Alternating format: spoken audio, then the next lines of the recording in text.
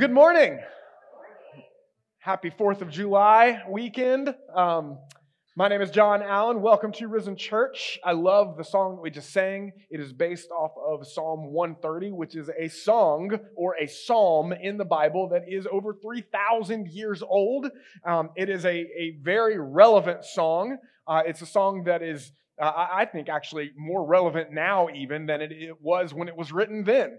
Because the reality is what we're waiting for. We're closer to that which we are eagerly anticipating, which is His return. The one we are waiting for is in some ways present now in the Spirit, but one day He will return physically, and we are awaiting that day, and it's even more relevant now than it was even then. So one of the things that I do love about the Bible is its relevance for us right now in all circumstances. A lot of people actually think that Christians are basically all about the Bible, right? And I think that's good, right? You should be about the Bible, right? Like, we do love our Bibles. You should love your Bibles. Praise God for even having a Bible. Amen? And we think, we believe that it's completely true and God-breathed. The Scriptures, the Bible, God's Word. But the reason we believe it isn't just some ordinary book, the reason we believe it and we trust it, the reason we believe that it stands up to scrutiny isn't just because it stands the test of time and it stands against all the text criticism arguments and all that stuff is true. Dig into it. It's fantastic. It's very interesting. It's fascinating. However, an argument, a debate, never led someone to Jesus. Like, it will clear the weeds off of the path sometimes, right?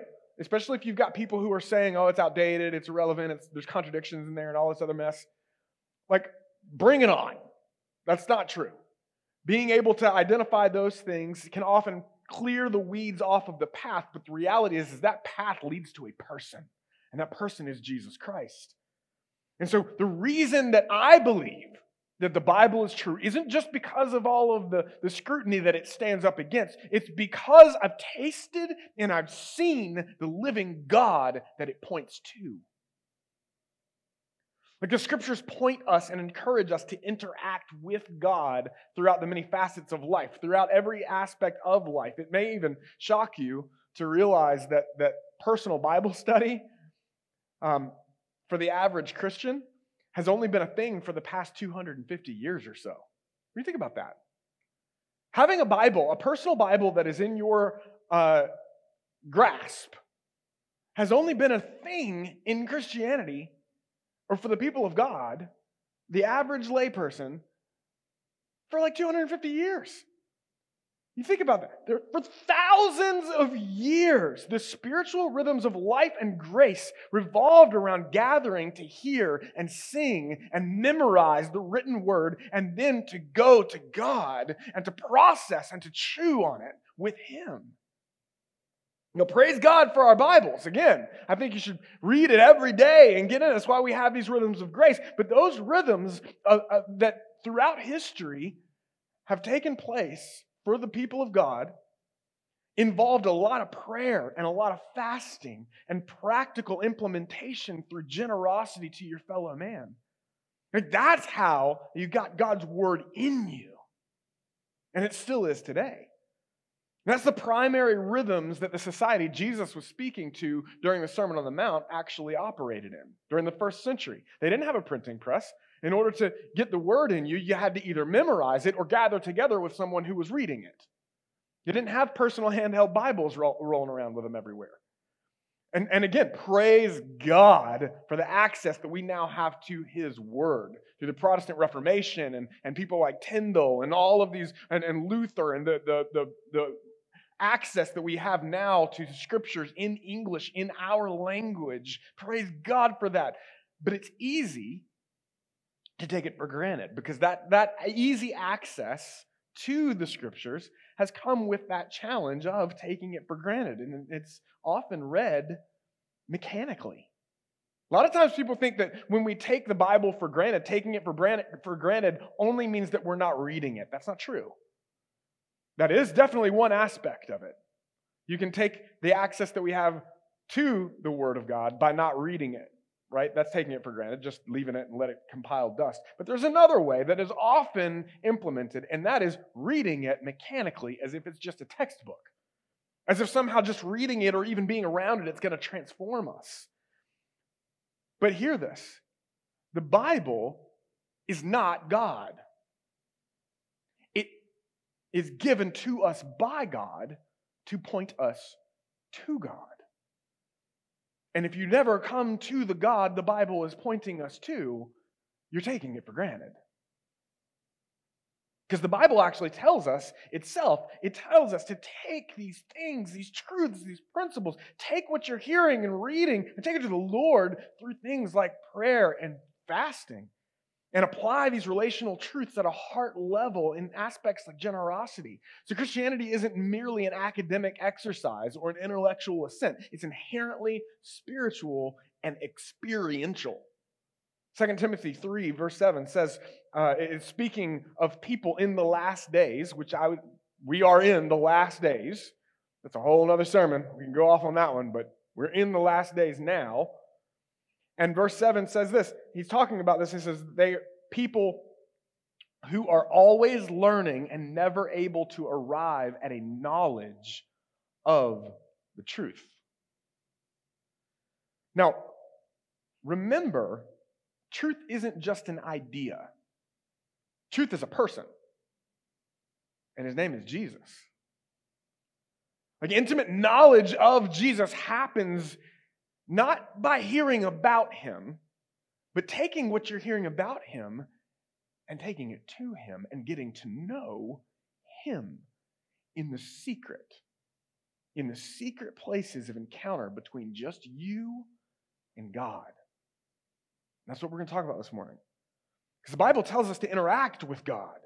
I mean, in every facet of life, to intentionally take time to pray and seek him, to withdraw from the hustle and bustle and busyness of life, and to just seek the face of God and to seek the heart of God.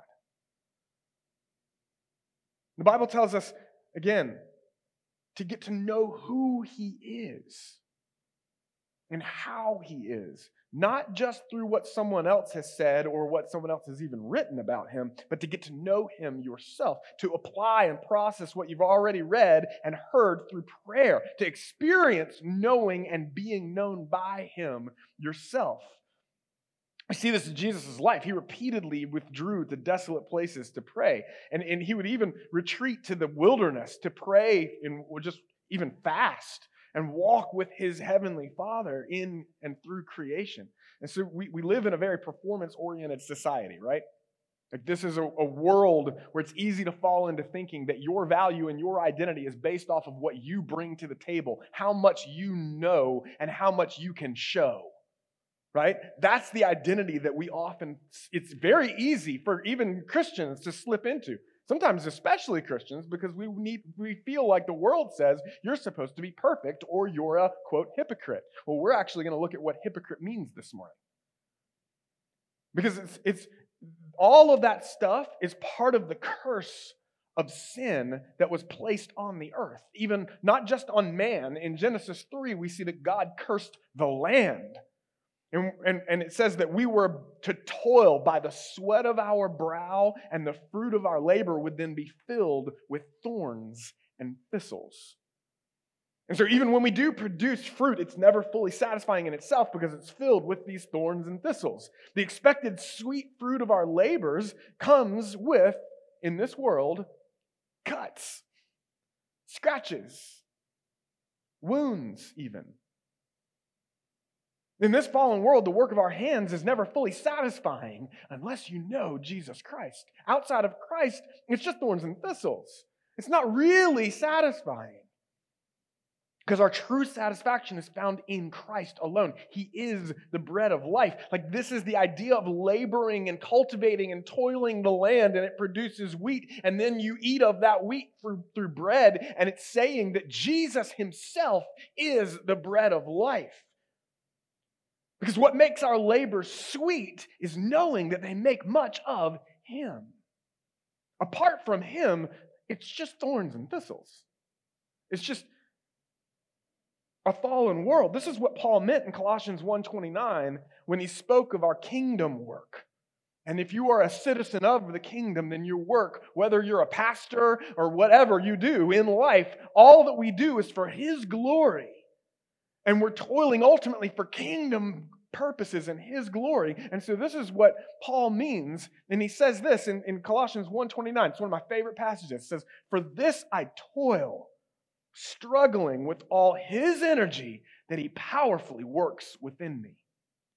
And so Paul is operating from satisfaction in Christ's work at the cross. The true fruit of human labor is seen in what was produced at the cross. Jesus Christ has provided satisfaction in Himself.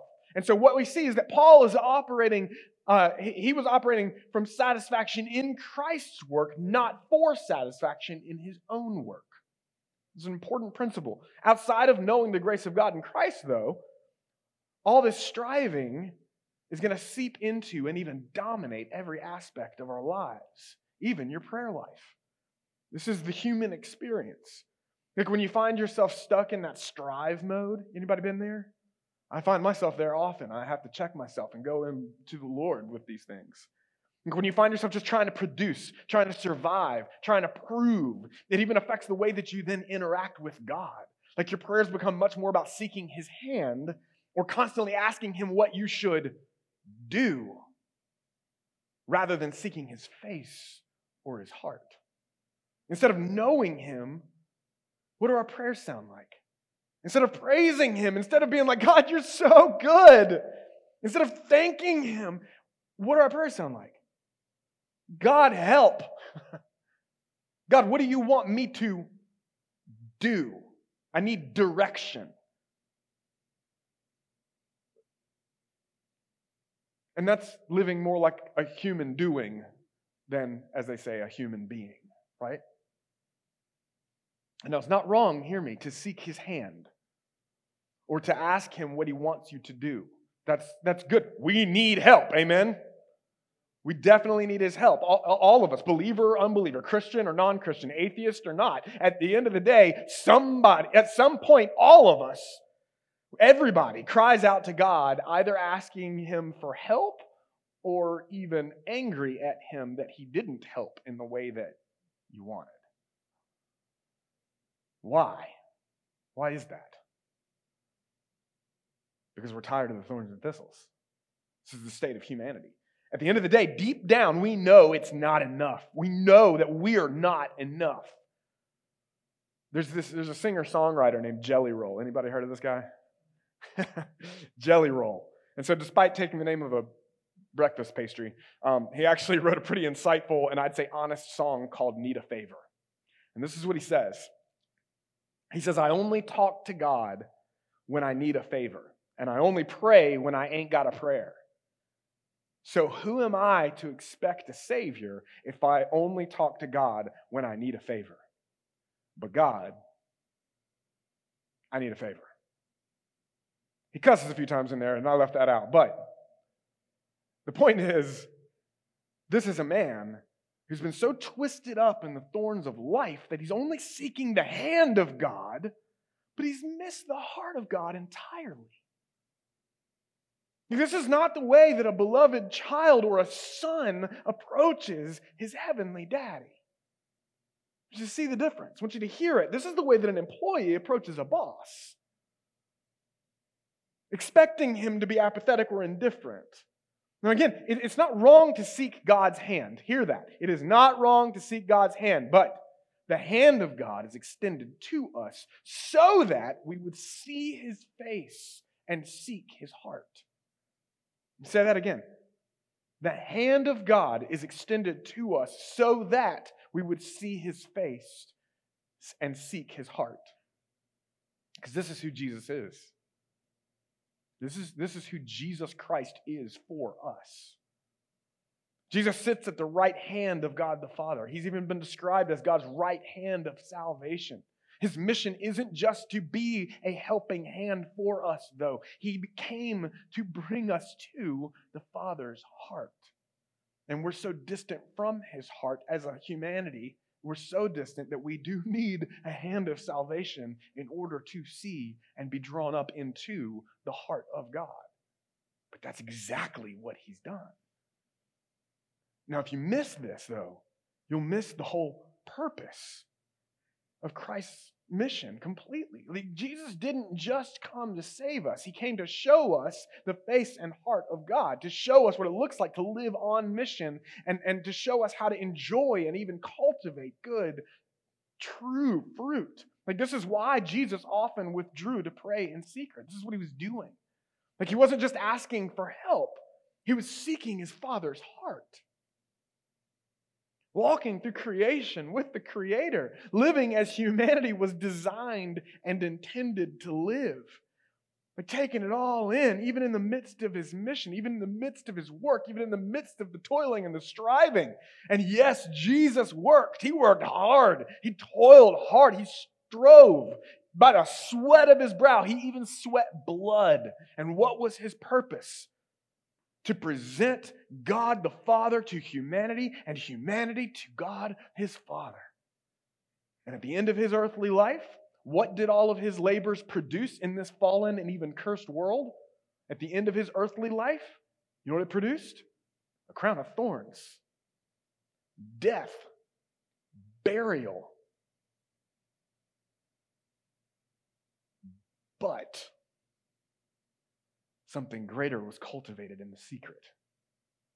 There's more. Something greater was happening in that deep down dark place beyond what could be seen. There's something deeper, something in the secret place. Like, Christ's burial wasn't the end. It was just the beginning, because in the dark, in the tomb, in that place consumed by the earth, in those dark, private, and secret places, God was doing something glorious. And glory was about to break out. Again, it's in the secret place that God does his most glorious work. And that's where God desires to do his most glorious work in you. In that secret place, in that private place, in that prayer closet, in that place of solitude and even silence. A.W. Tozer wrote a book called The Knowledge of the Holy. It's a powerful book. And he writes this. He writes, when God created the heavens and the earth, darkness was upon the face of the deep. When the eternal Son became flesh, he was carried for a time in the darkness of the sweet Virgin's womb. When he died for the life of the world, it was in the darkness, seen by no one at the last. When he arose from the dead, it was, quote, very early in the morning. No one saw him rise. It's as if God were saying, what I am is all that you need, or what I am is all that need matter to you. For there lie your hope and your peace. I will do what I will do, and it will all come to light at last. But how I do it is my secret. Trust me and be not afraid. You see, the invitation that we've all been given in Christ is to come to meet with him, to meet with the Heavenly Father even in that secret place. Not to just seek his hand, but to seek his face and his heart in that place that's even often darkened, where we don't understand it, we don't necessarily feel it. This is where true transformation and renewal actually happens. This is where human reliance and self-sufficiency ends, man. But it's also where faith begins. This is where God works on our souls. Like, it happens not necessarily out in front and in public. This happens in the dark and in the secret, and we don't even understand what's going on or feel it necessarily, but we trust and we surrender and we enter in. And it's like a seed. Again, God speaks truths through creation as well. It's like a seed that's fallen to the ground and it gets buried and it gets saturated in water. Like the Holy Spirit saturates our heart. What happens when a seed that's fallen to the ground in the dark and is buried? You know what happens when it gets saturated? It breaks open and its guts spill out. It looks like and feels like death, but it's actually just an exodus. It's just a process of going from death to life, from bondage to the promised land, from slave to son. But it doesn't necessarily feel spiritual or happy. It often feels, again, like death. It's simply the process of breaking free from that exterior shell and stretching forth from the inside out towards what is truly nourishing. And that's how we receive and transform into something greater and something fruitful. This is what Christianity is like. It's when the shell of our own fleshly desire breaks open and we release control of our ways and we give ourselves over to the deeper surrender and trust to His ways, and that seed of faith then bursts forth. But it doesn't normally happen in the lecture hall. Like, I'm not expecting all of you to just immediately leave here completely just like a totally new person.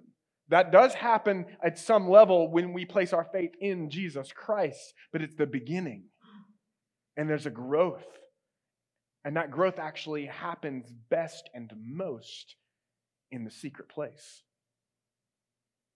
in the solitude, in the prayer closet, in the wanting, in the waiting, in the yearning for more of God and the things of God, even when you don't feel it. It happens in the hunger. So what are you hungry for?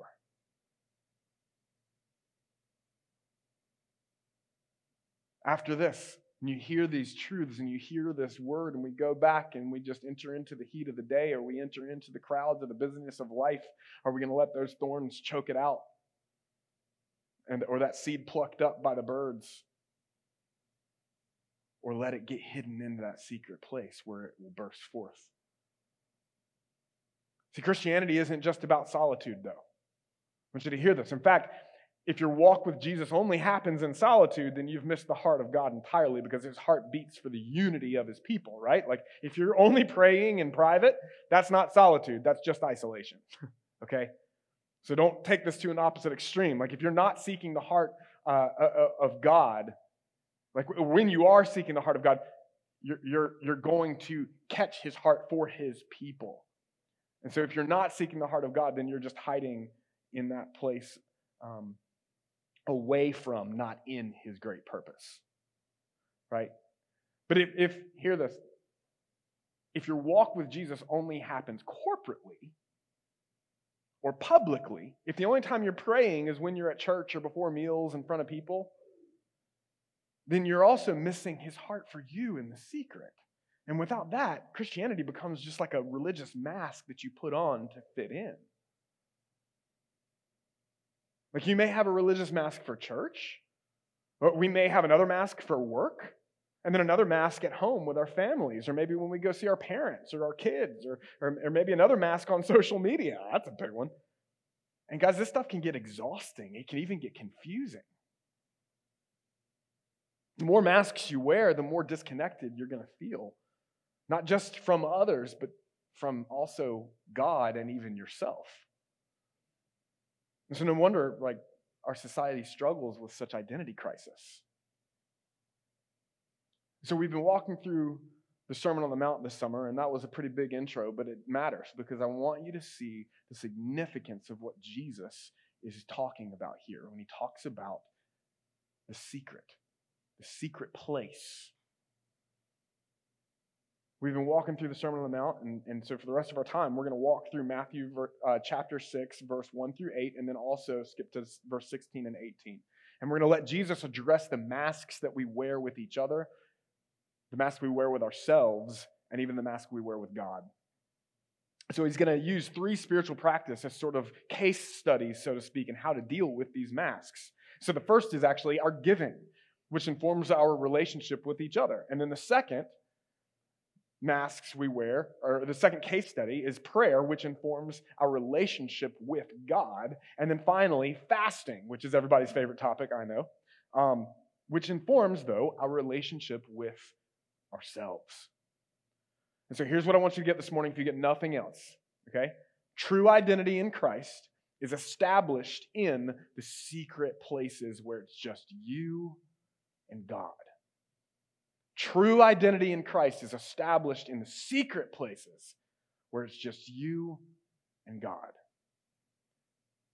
Tim Keller, in his book, Jesus the King, put it like this: the Bible says that our real problem is that every one of us is building our identity on something besides Jesus. So look with me, chapter 6, verse 1. We'll dive in here. It says, beware. Say beware. Oh, come on now. You got to be more ominous than that when the creator of the universe says beware. Say beware. Beware of practicing your righteousness before other people in order to be seen by them, for then you will have no reward from your Father who is in heaven. So now, time out here. He's just said, if you've been following with us in this series, or you're tracking with this, or if you were in person, remember, Jesus is preaching this sermon all at once. 103 verses, 3 chapters worth of the best sermon ever. And he preaches this. So just a few moments before he says this, if you back up to chapter 5, verse 16, he says, let your light shine before others so that they may see your good works and give glory to your Father who's in heaven. So wait a minute.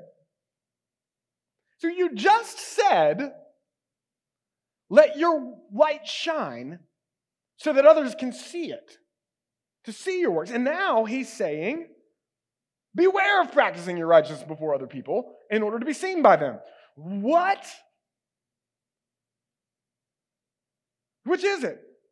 Is Jesus, this is a contradiction? Is Jesus contradicting himself here? No.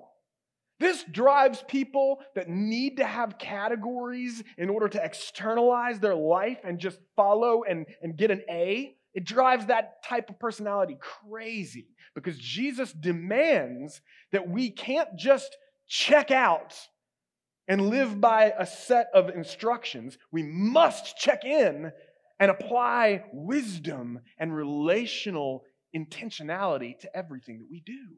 It's almost like he cares more about relationship with us than anything else, because he does. So is he contradicting himself here? No. I think he's actually doing this kind of, he does this often on purpose. Like he doesn't say, catch this, he doesn't say don't practice righteousness. He doesn't even say don't do good things in front of people. He says beware. Say beware. So beware of doing things in order to be seen by people. So he's calling attention to our heart motives because he's about our heart. This is the theme through the whole Sermon on the Mount is your heart. Your heart motive. He's saying don't be ignorant to the desire you're feeding. Verse 2, thus, when you give to the needy, sound no trumpet before you as the hypocrites do in the synagogues and in the streets that they may be praised by others. He says, truly I say to you, they have received their reward. He says Jesus uses the word hypocrite here in this passage 3 times. It was a term that referred to actors in Greek plays. And they would typically wear these masks, right? They would wear masks. In fact, they would often wear multiple masks to play different characters. Like the same actor would go off stage, put a different mask on, and then play a different character. That's the concept of a hypocrite. And so Jesus is here saying, beware of the mask that comes with giving in order to be praised by men. There's a mask there that disconnects you from your Father who sees your heart and his heart for your giving. He wants to align your heart with his heart, but if your motive isn't about aligning with his heart and his heart purpose for the generosity, then you're going to completely miss the point altogether. Like if you're wearing a mask that's just like, well, I'm trying to check a box in order to be seen a certain way, then you're going to miss the gift that he has for you. And you know what the gift he has for you in giving is? Generosity. Hear me. God wants generosity not just from you, but for you. He wants you to connect to his heart and the why behind the what in why we're giving what we're giving. To trust in him, not to just check the box of ego in the process. He is trying to create and renew something in us, not just do something through us. Now, some say that the trumpet thing here is Jesus actually making fun of these hypocrites. And oftentimes the elite or rich people or wealthy people, they would actually, they would come in and it's like nobody walks up to the giving box like, look at me, actually break out trumpets, That's what he's saying. He's kind of, many would say he's making fun of them, that they're acting as if they are blowing trumpets when they're giving. But some say he's actually referencing the way that, festivals would sound trumpets, and that the people who are giving their big gifts would utilize that moment to be this explosive, like, ta-da moment when they're giving. And then still others say that it's got to do with people who have like a lot of coins, like metal coins going into metal coffers. And so they would just kind of like pour it all in, and it would be like, clang, clang, clang, clang, clang, clang, clang, clang. It sounded like a trumpet, you know? It's like clang, clang, clang, clang, clang, clang, clang, clang, clang. Everybody sees it, and it sounds like a trumpet. So the point, though, here is that no matter what is actually happening, we know that the point is clear, that beware of giving in order to receive men's praises. That's the heart behind it all. Verse 3. But when you give to the needy, do not let your left hand know what your right hand is doing, so that your giving may be in secret. And your Father who sees in secret, in the secret place, will reward you. And see, it's in the secret place, again, where it's all for the glory of God. That's where true transformation happens. Remember that generosity isn't just about what God does through you, it's about what God's doing in you. It's about aligning your heart with His and His heart for others. That's the point of true generosity. Generosity isn't just about fundraising for the church, it's about discipleship. God doesn't simply want generosity from you. Again, He wants generosity for you. This is a part of why God has set up His church the way that He has through things like tithes and offerings. Like, notice He doesn't say, if you give.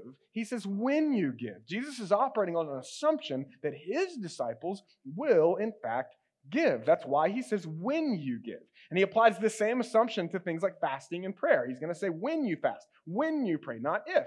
And so here the principle applies to us as a church, not just as individuals, but also corporately. As we gather together as a church, as we are the functional local covenant community, we actually, out of our budget as a church, give more than 10% toward helping ministries that are in need. Organizations that need it in order to engage and embrace those far from God and help those who are in need of help. We do it in our city and beyond. We talk about this. So we have ministries like Penn Ministry that we support financially. And I want you guys to make sure you're aware that we support and partner People in Need Ministry, which is a great organization that helps in caring for the homeless in our community. We also support the Crisis Pregnancy Center, who engages and embraces mothers with the love of God in Christ and in situations where they're actually considering abortions. We support church planters and missionaries, both in our nation and in the most unreached nations of the world. And the reason we do all of this, it's not just about giving to the local church, it's about tapping into through the local church. Like, when you give to the local church, you're tapping into the universal church because you're giving through to the things that matter to the heart of God. We will always give our first and best to the things that matter, even when it's a little risky, even when it requires faith. That's part of how we've even structured and set up our budget as a church to move forward. And this is part of the principle of tithing, because it's a process that He captures and keeps the heart of our church, the heart of even the corporate and individual, in line with His heart and His glory, because we then are becoming a part of something much bigger than ourselves, His hands and feet in the world that are captured by His heart and His glory. And so in the process, again, He doesn't just work through us, He works in us. And this is, again, the power of tithes and offerings and the heartbeat behind giving that first and best 10% of our income to the local church and then through the local church. This is, again, that principle of tithing. And so it's not something that we require in order to belong to our church. I want to emphasize that, because it's not something God requires in order to be a Christian, right? But in a society that worships money above all things, if you haven't noticed that in America, you're not paying attention. Why would we bring anything less than our best?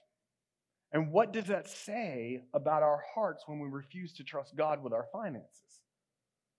In fact, I think that the last statistic I heard from the Barna Group was that the average Christian in America gives only 2% of their income, which actually makes sense in light of how we tend to worship money. And so I wouldn't be shocked, honestly, to find out that if 2% of those that are giving so little were even truly believers, because Jesus makes it clear later in this chapter in the sermon, He's going to say, where your treasure is, there your heart will be also. And he's going to say you cannot serve God and money. And so there's a liberating aspect to leaning into the principle of generosity here. So whether you don't give at all or you give only to impress people, he's saying here both reflect where your heart is with God. And so Jesus says, beware. If your motive is ego, then it's best to not let your left hand know what your right hand is doing. It's about leaning into the Spirit of God, not the letter of the law, though, okay? The heart of Jesus. Because there may be situations where he's saying, hey, if you're timid or you're fearful, then it might be that you need to let your light shine. That's not an ego thing. It's the opposite. So you've got to use discernment and wisdom as we go forward. But he does say, beware, right? It's about your heart. And so it requires sensitivity to the Spirit. And so this, again, it applies to all generosity, which applies not just to finances, but time and talent and treasure, which means that it applies to the way we serve as well. For example, every week, so many people come in and serve and set up, and they put out the chairs and they put out the speakers and they set up and they tear down, and we put everything in that little closet in the back. It's pretty phenomenal how we've done all this. So many of you do such kingdom work in this to set out flags and signs and engage people. And the reason that we do all of these things isn't so that we can say, look at me, look how hard I work for God. I'm so godly. In fact, you should be very proud of me. That's not the point. That's not the point. Now, in some ways, it is letting your light shine. So again, we use discernment here, but the reason we do all of these things is because we caught the heart of God. Like, this is why it's an offering. It's an operation of worship. Like, we have people who serve in the kids ministry, scheduling and coordinating and caring for our kids downstairs. Why? Because we caught the heart of God for these children and for this church. And so I even got to serve last week in the 9 a.m. Service with the kids, and it was great. It was awesome. Like, those kids are wild. I had the elementary class. It was fun. I mean, I wasn't scheduled to preach, so and the summer was low on kids ministry volunteers. Hello, little plug there. You see what I did there? But I'm like, okay, well, I wasn't scheduled to preach, and we were low on volunteers anyway, so it was like I took the opportunity, and I went in. It was awesome. Like, we jumped around and we praised God. They were they were loving it. Like, we were reading, we looked at 1 Thessalonians 5, and we talked about what it means to thank God in all circumstances and all situations. It was so sweet. Like, I got to hear these little hearts talk about the things that they love to talk to God about. Like, it was really, really cool. They talked about the things that they like what they thanked God for, and we were talking about when they were thankful and when they weren't thankful, and how they interacted with God in times where they didn't feel thankful. And it was so sweet. Like, when an 8-year-old talks about thanking God for Jesus, even when they don't feel like it, guys, that's good parenting. Amen? That's good parenting. I was like, yes. Like, I'm sitting there just listening to these kids, and it was so encouraging. But here's the thing, though. Like, what if the only reason I did that was so that I could come and tell you about it? What if the only reason that I did that was so that I could stand up here in front of all you and be like, ha, I'm the pastor, and I served in kids ministry. I'm so humble. Right? If that's the reason, then you know what? It's not like I'm about to get hit with lightning, but it does mean, yep, there's your reward. Congratulations. And there's no heart change, because the reward of the Father is the heart of the Father.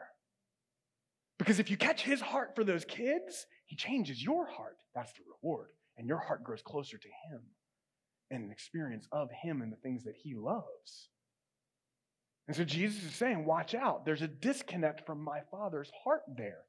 There's a mask we wear. And he wants us to tap into his heart for those kids. And that's why we serve. That's why we give. That's why he served, and that's why he gave. And so also, if you'd like to serve in kids ministry this summer, you can see the Next Steps table in the back, or talk to me or Hannah or anyone can connect you. But hear me, this is also, what time is it? Yeah, okay. This is also a thing I want to encourage you in. If you're struggling, or not struggling, but you'd like to learn to talk to people about Jesus more, like to even have conversations with people about spiritual things, or even to share the gospel more, the best way to learn that is serving in kids ministry. Because you're going to learn to talk and engage with people about Jesus, and even lead people in prayers of salvation. It's awesome. Because if you can talk to a child about Jesus, I'm telling you, you can talk to a 40-year-old about Jesus. Okay? Okay, time back in. Here we go. The point of it all is that we're leaning into His Spirit and connecting with His heart. And that's when our offerings become offerings to Him and not for our own reputation. And inevitably, the more you serve in the kingdom of heaven and the kingdom of God and the things that are close to His heart, the more likely you're going to run up on that thing where your own flesh goes, nobody sees this, nobody cares. Why am I even doing this? Anybody ever been there before? When that happens, it's a moment to go, oh wait, you mean I'm doing this in secret? That's when you start tapping into the heart of God. That's when you start realizing you're not doing it for people. You're doing it for Him. That said, I want you to understand, we are so thankful for how much people serve. And when you serve and no one sees, praise God. You know why? Because it's for Him and we love Him, and so we're thankful for each other as we do it. And it does matter. It's a sweet aroma to Him, and it's an acceptable offering, and it matters. And so this also applies to prayer as well, not just generosity and time, talent, and treasure, but also in our prayer life. Look at verse 5, Matthew 6, verse 5. It says, and when you pray, not if you pray, but when you pray, you must not be like the hypocrites. Again, those actors in masks. For they love to stand and pray in the synagogues and at the street corners, that they may be seen by others. You see that? That's the motive. He says, truly I say to you, they have received their reward. So again, he's addressing the motive of impressing people with prayer. Now, it's not wrong to pray in public. Jesus Himself did it. Like His disciples did it. He even is about to teach us how to pray, giving us a model of corporate prayer. Our Father in heaven. Right? When the Holy Spirit hits the disciples, they're praying corporately, even together in a secret place in an upper room. You see that in Acts 2. But I want you to not get this twisted, because people who completely toss out the corporate gathering and prayer with others completely miss the spirit of Christ's commandment here. And honestly, it's just another type of mask when you do. Yes, Jesus encourages solitude, but not isolation, and there is a difference. And so here's how Jesus says to combat that desire to just impress people. Verse 6. But when you pray, go into your room and shut the door and pray to your Father who is in secret, and your Father who sees in secret will reward you. Again, He's rewarding you with more of Himself and an alignment with Himself. And Jesus did this all the time. Remember, He's introducing and inviting us into His relationship with God the Father. His father-son relationship. It was a place of trust and surrender, and even, yes, emotional intimacy. Men, emotional intimacy, sonship. This is really difficult to comprehend if you're finding comfort in those religious masks. And that leads me to the second type of mask that we wear, which is the mask we wear with God. And part of the reason people shy away from the intimate language that Jesus uses is because they want to keep God at bay. They want to keep Him at arm's length because He feels dangerous. It's much more comfortable to keep Him at arm's length on an external level, but because that religious spirit, man, it hates thinking of God as daddy. And it hates thinking of God as bridegroom. It feels awkward because the language of intimacy is the language of vulnerability and being exposed. It has nothing to do with masculinity or femininity. Like the language that's used is that both, here's a shocker for some of you, women, you are called sons because you've inherited, there's a sonship. Like I tend to say like your sons and daughters, right? But it's actually that you've been grafted into Christ's sonship, which involves things like inheritance. It has implications of eternal value that you're grafted into. And you're like, well, I don't really know what it's like to be a son. Well, congratulations, because men don't really know what it's like to be a bride. But that applies too, right? Men, you're the bride of Christ. And so we look beyond those things. And so we are capturing the intimacy language. That's what it's trying to grasp. And so it's not really got anything to do here with masculinity or femininity, and everything to do with insecurity and vulnerability before a holy God, that we would resist these things. The only way through this is grace and being poor in spirit. That's the only way into this kind of relationship. And this kind of relationship, church, is what true sonship is about. And I'm going to tell you something. It's what Christianity is about. This is Christianity. Anything less than that is a counterfeit. Knowing and being known completely. Our flesh and egos hate that stuff because deep down we know that we don't have what it takes. And if we're totally known and all those masks are removed, then we're going to be exposed as those who are needy and poor in spirit, which is right where Jesus wants you. Because he says, and even opened this sermon with saying, blessed are the poor in spirit, for theirs is the kingdom of heaven. Why? Because like a beloved son, we can crawl up into daddy's lap and rest secure. Not because we're good enough, but because our Abba Father is good enough for us in Christ. To the extent that you reject that invitation is the extent to which you are relying on your own ability to measure up and rejecting his grace. Let Jesus take your masks off. Let him remove them. Because true love isn't blind. True love sees all and loves unconditionally anyway. And this is where true transformation actually happens, is when it's in the light and he sees it and he says, I see all of that and I know that all of that mess, it's not actually who you are, because who you are is who I created you to be. Who you truly are is who you are in Christ. Everything else is passing away if you'll let me tell you who you are. And that happens in the secret place. I can't tell you. I can encourage you and I can point you to him. But only he can do that. And as we'll see, this is the real reward of God the Father. It's more of himself and what he says about you. Look at verse 7. So when you pray, do not heap up empty phrases as the Gentiles do, for they think that they will be heard for their many words. Now understanding who the Gentiles are is like they were basically the godless people of the day. In this context, there were people who didn't know God. They were essentially pagans, and they were chasing after false gods. In our context, they would be basically atheists or people who were chasing after people of different religions who were chasing after false gods, maybe even gods of success. Maybe people praying to the universe in order to manifest the things that they want. We hear this language from like Arnold Schwarzenegger and Jim Carrey a lot, and it's like often mixed in with Christianity and some craziness.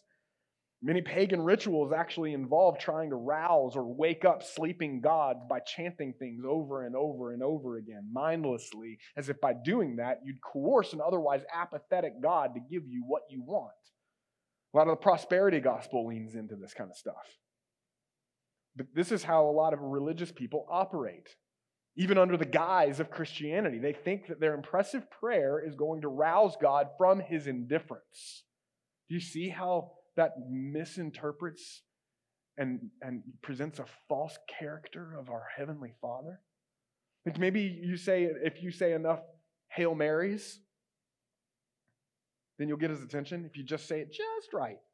Maybe you say enough magical incantations the right way, not even knowing what they mean. You just say a certain thing, a phrase, and then your personal version of God or the universe will give you what you want, or the powers that be, and then they'll pay attention to you. Sports superstitions are a lot like this. I had a guy that I played football with, and he used to do this stuff all the time. There was some socks that he kept in the bottom of his locker, and right before the football game, he would go and go, woo, and then run out the door. It was so gross. And he did it every single game. And he was convinced that that was the reason that he played well in the game. And then it was crazy because he would do that, and he'd run out, and then he'd take a knee with the rest of the team, and we'd pray the Lord's Prayer as if like somehow we were invoking the favor of God for us to win rather than the other team across the field. And we didn't know, none of us knew what the Lord's Prayer even meant. Like, we weren't even thinking about it. It was just like magical incantations to try and like get the powers that be to support us. It was wild. And it sounds crazy, but this is like, whether it's the Lord's Prayer or whether it's breathing in random socks, like it's like, or the Hail Mary, or even the Protestant version. You guys remember this one? I prayed this when I was little. It was so strange. I think about it now. Remember this? Now I lay me down to sleep. I pray the Lord my soul to keep. If I should die before I wake, I pray the Lord my soul to take. Did anybody pray that? Anybody? That's like I pray. Like, no wonder I wanted a nightlight, right? Like, you even think about it, like as a 5-year-old, like, good night, Mom. Hope I live to see tomorrow, right? Like, it's kind of, but the point is that Jesus is inviting us to pray to God from the heart as a loving Father, like a good, protective Father. Not one who's distant, not one who's begrudging, not one who's like, do it right or else. Like, he's a daddy who loves to give good gifts, and he's longing for you to simply ask from him. But then again, it begs the question, why even do we need to ask? Jesus tells us to ask. Why? Why not just give it to us? Sometimes he does, like, praise God for those moments, but the reality is he wants us to ask because all good gifts are designed to point us back to him. And if a gift you receive doesn't point you to him, it's not a blessing, it's a curse. Because it points you to something not him. And that's just counterfeit stuff. So he's calling us to pray even in secret without masks, because it's all ultimately about fostering and cultivating a relationship with him. And so Jesus says in verse 8, do not be like them, for your Father knows what you need before you ask him. And then he gives the Lord's Prayer, which we'll hone in on later in the series, in verse 9 through 15. But now let's look at the next type of mask here. We're going to wrap things up with the last mask that we wear, which is the mask we wear with ourselves, which Jesus addresses through the practicing of fasting. Matthew 6, verse 16. And he says, when you fast, notice again, not if you fast, but when you fast, do not look gloomy like the hypocrites, for they disfigure their faces that their fasting may be seen by others. Truly I say to you, they have received their reward. But when you fast, anoint your head and wash your face, that your fasting may not be seen by others, but by your Father who is in secret. And your Father who is in secret will reward you. Again, Jesus isn't saying you're not allowed to let people know when you're fasting or that you're fasting. He's speaking to the heart motive behind it, and he's unmasking it so that there's a genuine connection for the motive behind it, because he wants to do something in your heart in the midst of it. And so this mask isn't only a mask that we wear in front of others or God. This is a mask that we tend to put on in front of ourselves. Nothing breaks you down like fasting, right? Like nothing, any idea of yourself and how awesome you are just gets gone when you're fasting, right? It's one of the reasons why people don't want to fast, because then they fast and all those emotions and all that junk comes up and you start getting hangry, and then you see yourself and you're like, oh, God must hate me. And God's like, nope, that's you. And so this is a part of the ways of this. And yes, there are many ways of fasting, but this is ultimately, when it talks about fasting, it's not just talking about fasting alcohol or fasting like TV or electronics. It's talking about fasting food here. The essential, fundamental element of life. That's what he's saying. And it's not wrong to fast those other things, but just giving you the context here, this is what he's talking about, not eating. And so it's a way of experientially demonstrating that God is your source of nourishment and provision. He is your comfort. He is your source and your ultimate desire, even more than the most basic form of sustenance. He is your comfort food. He is the bread of life, and his kingdom coming and his will and desire is more important to me than anything else, even food, which means it's not going to be easy. Like, it means that when you've had a bad day, vegging out on the couch isn't an option. Only going to the Lord in prayer, breaking up those rhythms of comfort that we normally have, are broken up, and it establishes new rhythms that bring us to the true source. And that's why fasting is always done in the context of prayer. When we fast, we're saying we've tasted of God's goodness and nothing else compares, because he's the bread of life, even when your flesh is screaming for pizza. Right? So we're saying we care more about what's true than what we feel. And it strengthens our spirit, because when you feed your flesh grows. When you feed your spirit grows. And so when we feast on his word and his presence instead, that's when a lot of those masks that we've tried to hide behind just fall off. And when they do, we often don't like what we see. And that's like, fasting doesn't feel spiritual. It feels super carnal, right? And that's kind of the point. Because even though, again, if you're in Christ, you may not like what you see. You might even be disgusted by yourself. And God's going, don't look at yourself, look at me. Because I'm not disgusted by you. I love you. And all that junk isn't who you are. It's just part of the maturation process. And so come to me without masks, just as you are, right where you are, and I'm not going to leave you there. He loves us in all of our maskless need more than we can imagine, no matter whether it feels like it or not. And fasting helps us to grasp that. Fasting doesn't really feel spiritual. Again, it feels hungry. It feels like a headache. It feels like I need some Tylenol. I'm irritable. I'm hangry. I'm achy. I'm broken. And he's like, yeah, now you see yourself. Now come to me. There was a study, a UVA study done about where they put a bunch of individual students in a room by themselves, alone with just their own thoughts, and a little device that would give them this painful electric shock if they touched it. They knew that it would shock them if they touched it, but they got so bored that almost all of them chose the electric shock over being alone with their thoughts. That's telling. I wish I could say that the results there are shocking.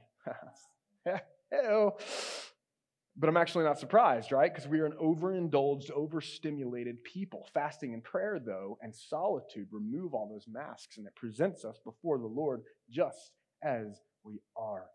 When we come to him that way, when we come to him maskless and poor in spirit, listen, he doesn't reject us. He doesn't turn away. He doesn't sneer in disgust. He says gently, as a good father would to his son, come to me, rest in me, away from the hustle, away from the grind, in the secret, away from the toiling and striving. Set it all aside. Come to me in the secret place. Like, I know you can't fathom how it's all going to work out. I know you think it's all up to you. I know that you're worried and anxious about many things, Martha. But only one thing matters. Say one thing. Come to Jesus in the secret, and he will give you rest and take care of the rest. Matthew 11, verse 28. Come to me, all who labor and are heavy laden, and I will give you rest. Take my yoke upon you and learn from me, for I am gentle and lowly in heart, and you will find rest for your souls. For my yoke is easy, my burden is light. It's about knowing and being known by the Father in the secret. He is our reward. Final quote, closing with this. John Stott, English pastor, put it like this. He says, it is my conviction that our Heavenly Father says the same to us every day. My dear child, you must always remember who you are. Let's pray.